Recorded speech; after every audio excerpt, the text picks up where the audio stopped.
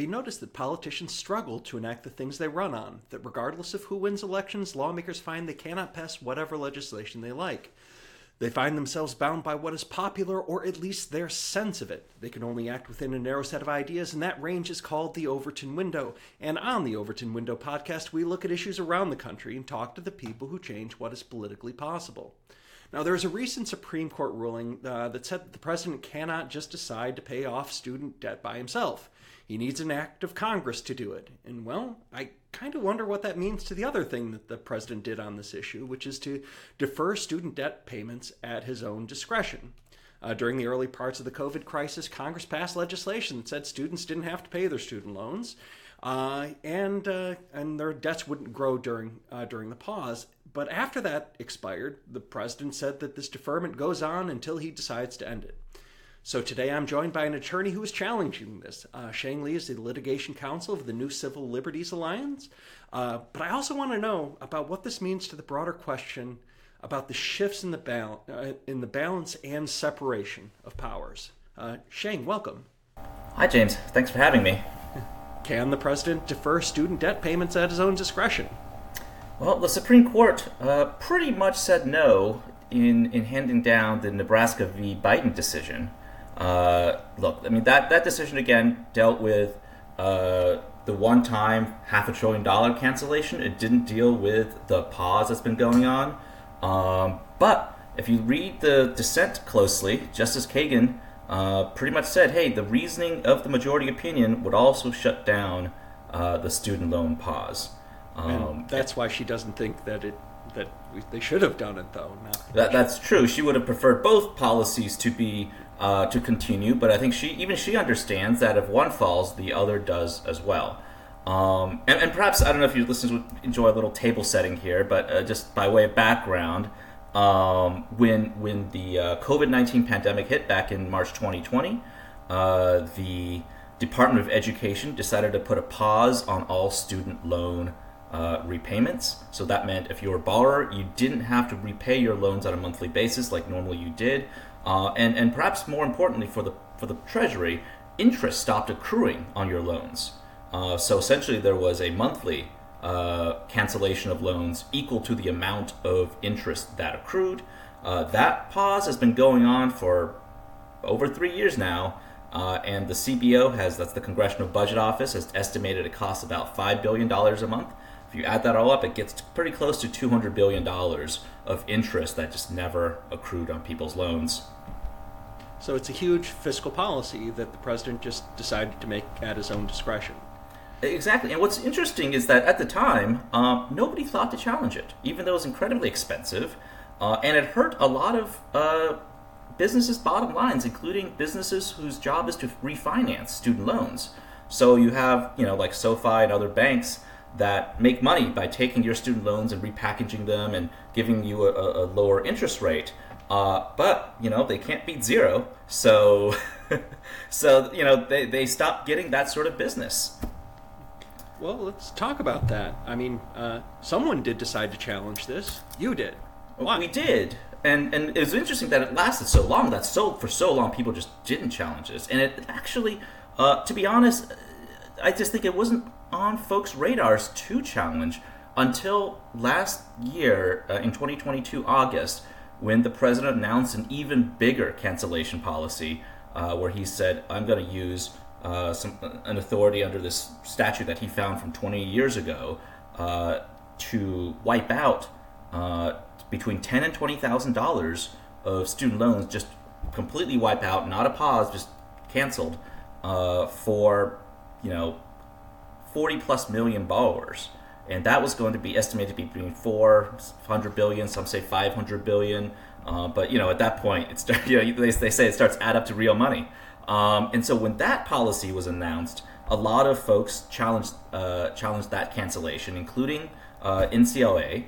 And that's the case that was the Supreme Court finally decided. But it's only I think it was that challenge when the president kind of maybe jumped the shark and did something that really got on people's nerves and brought those challenges that then everyone said, wait a second, there's also this pause that's been going on. That seems to be problematic too, especially when the president justified the pause under the same statute that was used to justify the 2022 super one-time forgiveness policy.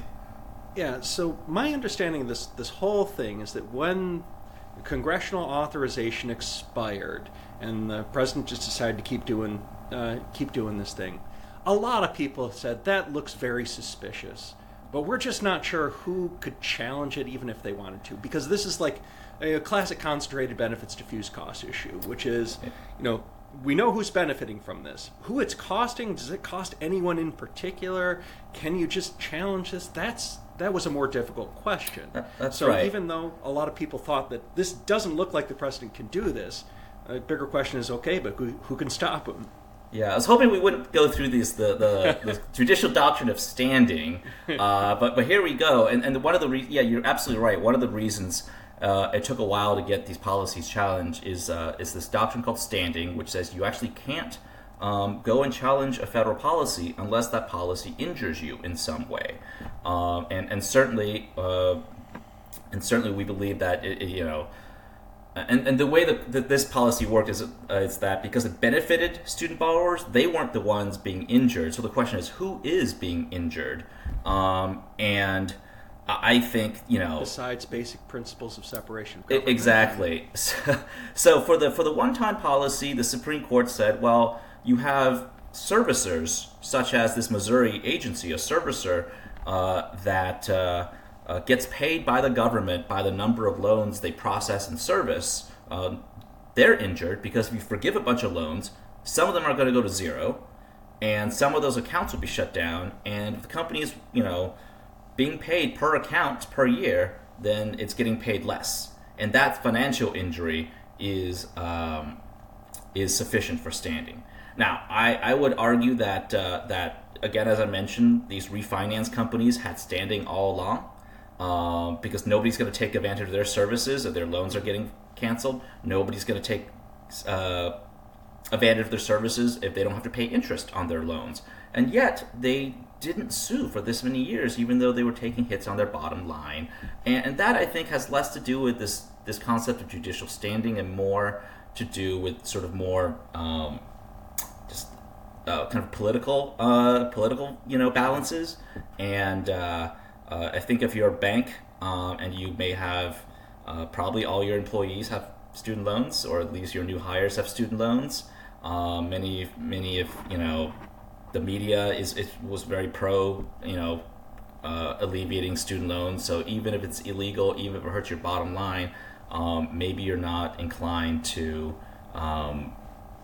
trigger public ire to help your own business.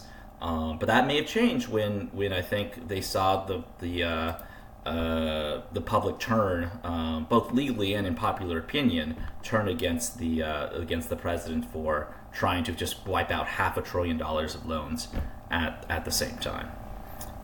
I mean, do you think that when they started doing this, they considered the risk that they would simply have their authority revoked through Supreme Court action? I mean, it requires speculating about motives and what people think, but I mean, it seems like a pretty extraordinary decision to just say, I can spend whatever I want to when most spending has to get passed through Congress. Yeah, and in fact, all spending does. This is this is Article 1 makes that pretty clear. And I want to go back a little bit in that and say the Supreme Court said the president doesn't have the power to forgive student loans en masse. And that was portrayed in the media, I think, as a sort of a controversial decision. You had the 6-3 split with Republican appointees on one side and Democratic appointees on the other side. And there's a lot of debate about the wisdom and the content of the cancellation policy. But I want to kind of remind listeners that the Supreme Court's decision actually had nothing to do with the wisdom of student loan cancellation or the specific content of the Biden administration's policy. And in fact, in many ways, that decision may have been the least controversial of this term, arguably, because all Justice Roberts' majority opinion did really is reiterate what Democratic Speaker of the House Nancy Pelosi said in 2021, and I just pulled her quote up here, and she says, "People think that the President of the United States has the power for debt forgiveness. He does not. That has to be an act of Congress." That's essentially what Justice Roberts said too. So I don't think it's a very controversial decision. And in fact, in grade school and high school, civics classes everywhere, students are taught the separation of powers in our Constitution, and that under Article 1, new laws and new spending must come from Congress. So how are you going to appropriate money to pay for $500 billion? You have to go through Congress. You can't do this without Congress. And so it's just not a controversial, idea that the president doesn't have unilateral power to forgive loans. And which then goes back to your other statement about, well, why did he do it? and I think he knew he couldn't do it. And the reason is he asked Congress first. He campaigned on canceling loans, and when he got in office, he repeatedly asked Congress. And only when Congress repeatedly said no, did he then go back and say, oh, actually, there's this 20-year-old law that nobody really paid attention to that gives me this power all along. So if he really thought he had this power, why would he waste all this time asking for Congress instead of just unilaterally acting in the first place? Yeah, and I think you were talking about the reaction to that court decision that said the president doesn't have this power. And I think it really, this is my media platform. I get to shout it from the rooftops. This means that Congress can't, all this means is that if you want student debt payments, you have to pass it through Congress. That seems like a pretty basic thing. The takeaway from this court decision should be that if you want student debt payments, you have to pass this through Congress. Congress remains in control of fiscal policy of authorizing federal expenditures. This should be what all that we're talking about in reinterpreting this. But that's not actually what I'm hearing from media's outlets outside of this one. Can you tell me about the reaction to that decision? Yeah, and I'm really, I share your frustration and confusion at this. And it should be. There are many, if student loan cancellation or some types of relief were really popular, you would see voters, pressuring their representatives in Congress to enact some kind of relief. And, I'm not against that. That could be. There are many borrowers who are struggling, and perhaps there's a way for Congress to kind of figure out how best to address that. But the problem is Congress is actually in a really good position to do that because they can look at what the federal budget is, look at at the time there was a looming debt ceiling. What does that mean? How much can they spend because of that? And what all of the national priorities and figure out where student loan cancellation fits into that, and they can target it towards the people who are in most needing of it. Whereas what the administration did is, let's talk about the August 22 policy. It was just a one-size-fits-all policy. They drew a line that says, well, we don't want to give the super rich, a handout. So if your household makes more than $250,000, you don't get it. But if you make $247,000, you and your wife together, then you get this benefit at taxpayer expense. That seems a little problematic. And the studies have looked at that and found that this really benefits some of the upper income individuals much more than lower income ones, many of whom didn't graduate college, and other lower income borrowers even, who actually have other ways of getting forgiveness, such as the income-driven repayment plan that says if your income is low enough, you don't have to pay as much. So those guys were getting some let me stop you there. Benefits already. This is an important point I want to recapitulate, which is the president just decided that he was going to do this, have this plan. The plan had whatever features he decided, and if it went through Congress, it probably would have looked very different. But it was just an arbitrary presidential rule that said, "Okay, I'm taking this power and I'm spending money in these particular ways," which is right. An explicit thing of saying that Congress, who is supposed to be better attuned to the popularity of their constituents, should be more sensitive to these things. Whereas if you just let the president do it, it's probably not going to be as targeted, at least. And Congress did act on this when that pause, the interest and repayment pause was enacted. That was actually Congress. Secretary DeVos did it first, but 2 weeks later, Congress says, that's okay. We're going to do it too, and that was legal. They enacted a 6-month pause because at that time during the pandemic, nobody knew what was going on, and Congress made a deliberate decision that 6 month is what whatever that cost is, the amount of money that's whatever groups benefit. That's where the chips fall. And they made it. That decision was that not only would the pause last 6 months, but it would not last more than 6 months. It was a very set end date, and that was a judgment of Congress reflecting voters. Whereas then, it was actually Donald Trump who decided, you know what, I'm going to extend this. And then when Biden came into power, it's like, I'm going to extend this too, over and over again. And that pause actually, in some ways, is even more unfair than the proposed cancellation that was struck down by the Supreme Court, because number one, it didn't have an income cap at all. You could be making $1 million a year and you didn't have to pay interest on your loans. And number two, because the benefit was directly proportional to the amount of interest you would have to be paying, the people with the highest amount of borrowing benefited the most. And those were people who took out very high loans to go, like myself, who went to law school and medical school and got out and were making very high salaries. First year associates at big school and medical school. Well, not that group of people did. Like first year associate salaries were rising throughout the pandemic, and I think it was. And that's another thing that it's part of the federal loan programs. Is at an undergraduate there are limits about how much you can borrow. On the graduate level, there are no limits. And it's sort of that was also a congressional decision, and it sort of makes sense in that if you're borrowing money to study an art history degree at Oberlin, maybe you're not going to pay that off. But if you're borrowing money to go to Harvard Law School or something, you're a pretty good bet to pay off your loans. And ultimately, it was the Center for a Committee for Responsible Federal Budget. They analyzed this and they found the average law student who benefited from this got about $40,000 of benefits from not having to pay their interest, whereas the average undergraduate not having to pay their interest only about $5,000. The average associate's degree about $2,000, and for the really people who really need it, those are the people who never finished their degrees, dropped out, and were saddled with debt. They got even less. So it's just a very untargeted policy that if you ask Congress to provide debt relief, one would think they would have reached a different sort of balance. Yeah. So I do want to try to reiterate that point a little bit, or encapsulate it in a different way, which is, both Congress and the president are trying to find ways to benefit the public with their actions.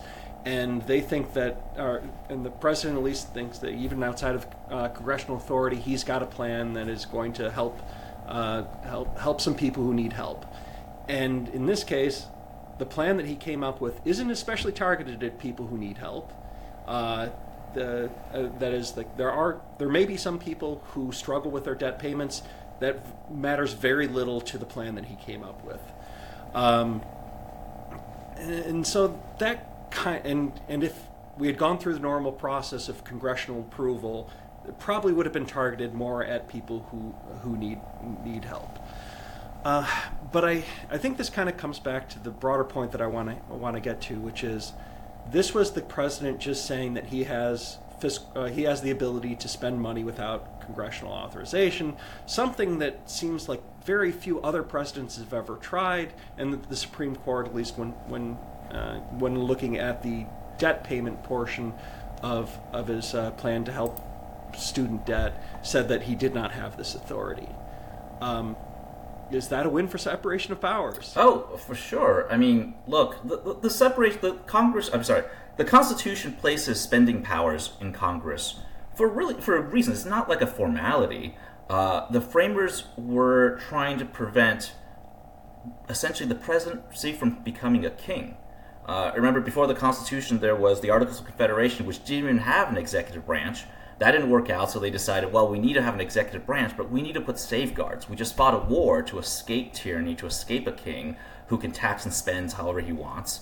They decide what they need is put these guardrails to prevent that sort of abuse. And one of those is to ensure that the power to spend money is separated from this office they feared that could become an office used by a tyrant. The power of spending money is separated from that and put into the most politically accountable branch of government, the legislative branch, specifically the House of Representatives, that's directly elected by the people.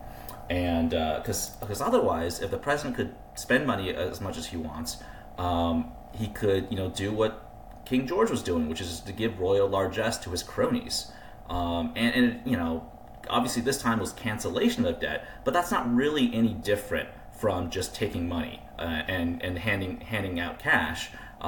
Because imagine because if you can just cancel debt, that's from an accounting perspective, it's identical to putting dollars into one's bank account. In fact, that's partly why this policy was very popular among student borrowers. And you said this is something that it's not especially partisan. President Trump did it, and President Biden have done it.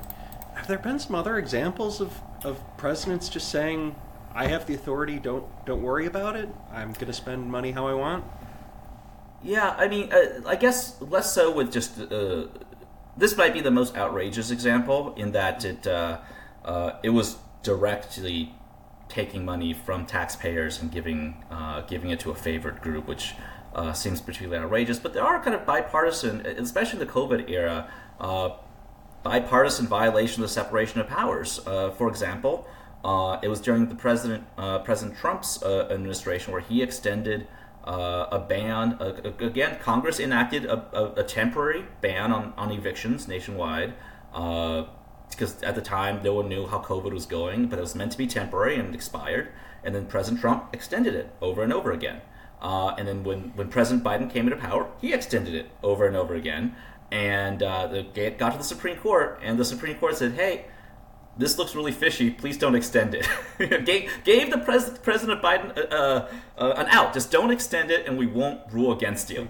And then, lo and behold, a month later, President Biden extended it again, and the Supreme Court said, well, you forced our hand, and had to shut down that eviction moratorium. And I imagine that's we might see something of the same, because after the Supreme Court just ruled against this particular loan cancellation policy, the Biden administration over the last week has announced several new student loan initiatives that are essentially trying to backdoor around the Supreme Court holding and cancel loans in other unlawful ways. And I can't imagine the federal judiciary will be pleased by that. Mm-hmm.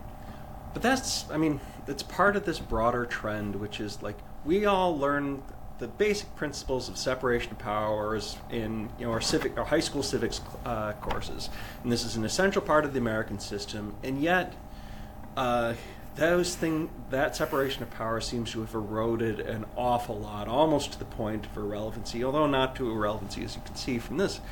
I mean, is this just a couple of steps to putting the genie back in the bottle and really making these separate and distinct branches of government that have separate and distinct powers?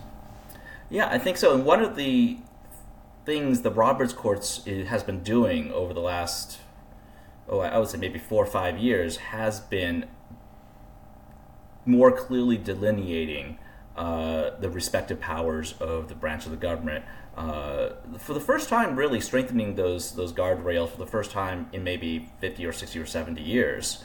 I think partly because it's the administrative state and executive branch has, they've been given a lot of flexibility by prior courts, and I think they've maybe overstayed their welcome or overextended a little bit, and you're seeing a reaction by the courts to cabin executive agencies to their to more constitutionally appropriate roles. And one of the doctrines that's grown from this, it's what's called the major questions doctrine, which says if an agency cannot generally act on its own to enact a policy that has a major political or economic consequence unless that agency can point to specific and clear congressional authority. And this is a reaction to Congress over many years have delegated used very broad language to delegate regulatory power to the agencies, and the agencies have, seized upon some broad delegations to say, aha, we can do X, Y, and Z, which clearly, we wouldn't think Congress actually gave them this power. And just an example for this particular case, the statute at issue was this 2003 statute that Congress enacted called the HEROES Act. That's a reaction to the wars going on in Afghanistan and Iraq at the time, saying, look, service members and people affected by war and similar sorts of national emergencies may have trouble paying off their student loans. So what we're going to say is the Secretary can waive or modify provisions of federal student loan statutes for people affected by, I think it's war, military operations, and other national emergencies.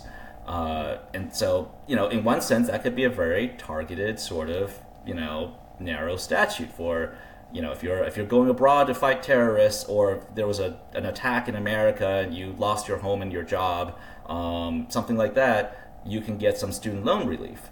But you didn't think Congress, at that time, by the way, it was all of them. I think it was passed unanimously, or it was maybe one dissenter. You wouldn't think this, everybody would have said, well, actually, what we meant to do is to give the Secretary of Education, unilateral the authority to control $500 billion or more, and give that back to whenever they want. Yeah, I think that's interesting. That's worthwhile of having that clarification that's out there. And the loophole that Congress is taking is that they say, look, we're passing a law, and we're explicitly giving the executive a bunch of different authorities within the legislation that we pass, and that's one of the reasons why presidents can feel like they can do whatever. And there are actually political reasons why that is. Like, a lot of congressmen don't really want to be held accountable for the precise things that may not be popular in order to attain the ends that they're requiring from the administrative agency. Like, and this is one of the problems that we have with this convolution of the separation of powers, is that, like, one of the reasons why they've eroded is because Congress doesn't want to legislate. That's hard. What do you say to them?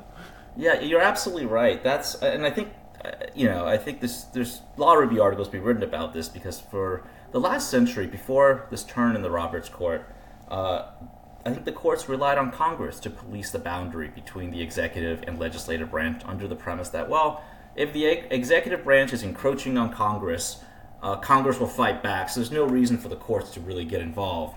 But what the courts have kind of learned is what happens is that's not what happens at all. Instead, what happens is that if you're an individual congressman, you would love to just delegate broad power to the executive agency so you don't have to make hard decisions.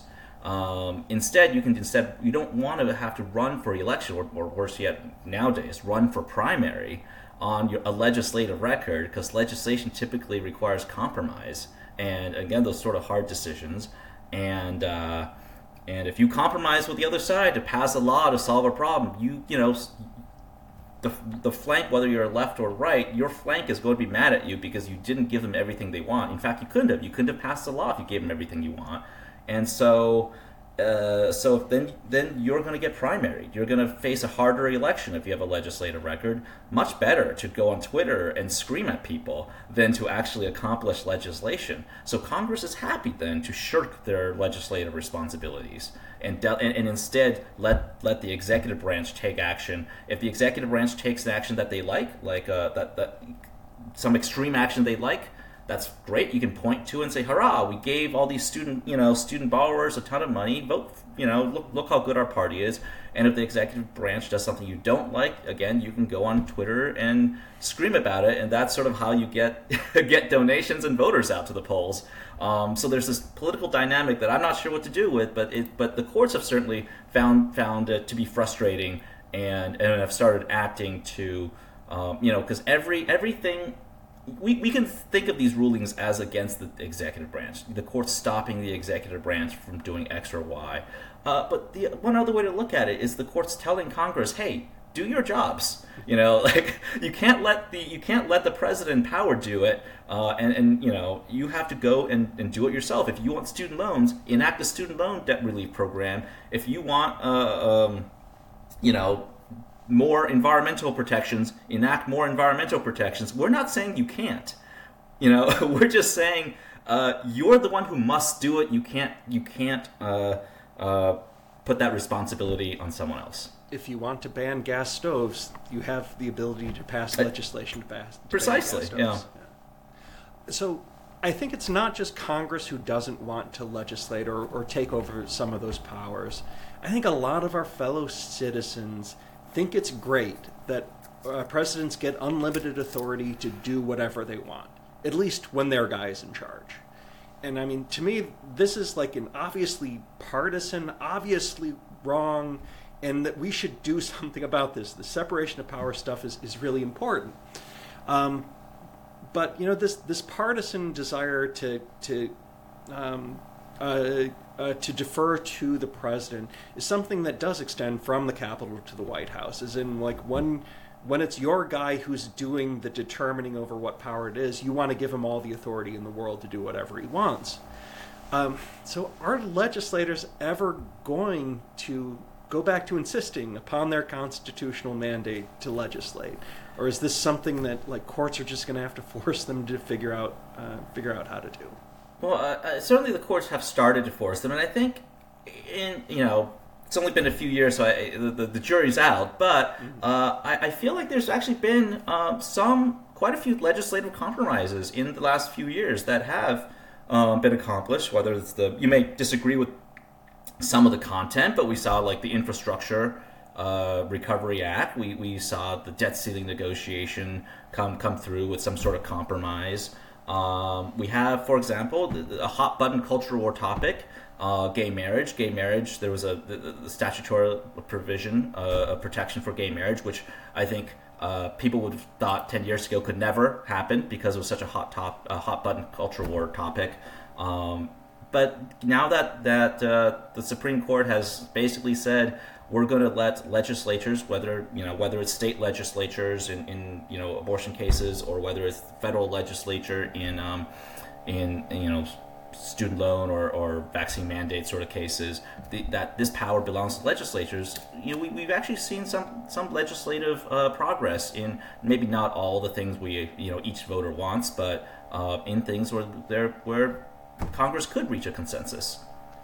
So you and your colleagues are really trying to invigorate this basic civics thing that I think we all should think is important. You've got a bunch of cases that have been challenging the automatic authority of the administrative state and the broad tendency to let the executive branch be the officer, enforcer, interpretation of law. You've had some success on this, right? I mean, this has been something we have, yeah, and it's been very encouraging the last few years. Not just our organization, but our allied organizations as well, bring these cases up, and it's I think the federal judiciary is more receptive to these arguments, in part because I think the executive branch in regulating and in adjudicating have pushed the envelope so far that there's a growing consensus around the notion that they've gone too big for the breeches, I guess. How does it feel to be making a difference in this really important area? Oh, it feels terrific, and being part of this process, and it is slow. It's because working on these things is a case by case. One precedent builds upon another. This student loan decision didn't come from just itself. There's been a line of cases at the lower courts and in the Supreme Court applying the major questions doctrine, applying textual canons of interpreting statutes that led to this outcome, and so each victory that's maybe broadcast by the media, I think you can look behind that and you can see there's probably dozens of cases that maybe don't get so much attention but are as very important to that overall result. Sheng, thank you for coming on to help us understand this issue, and good luck in your efforts to shift the Overton window. Thanks, James.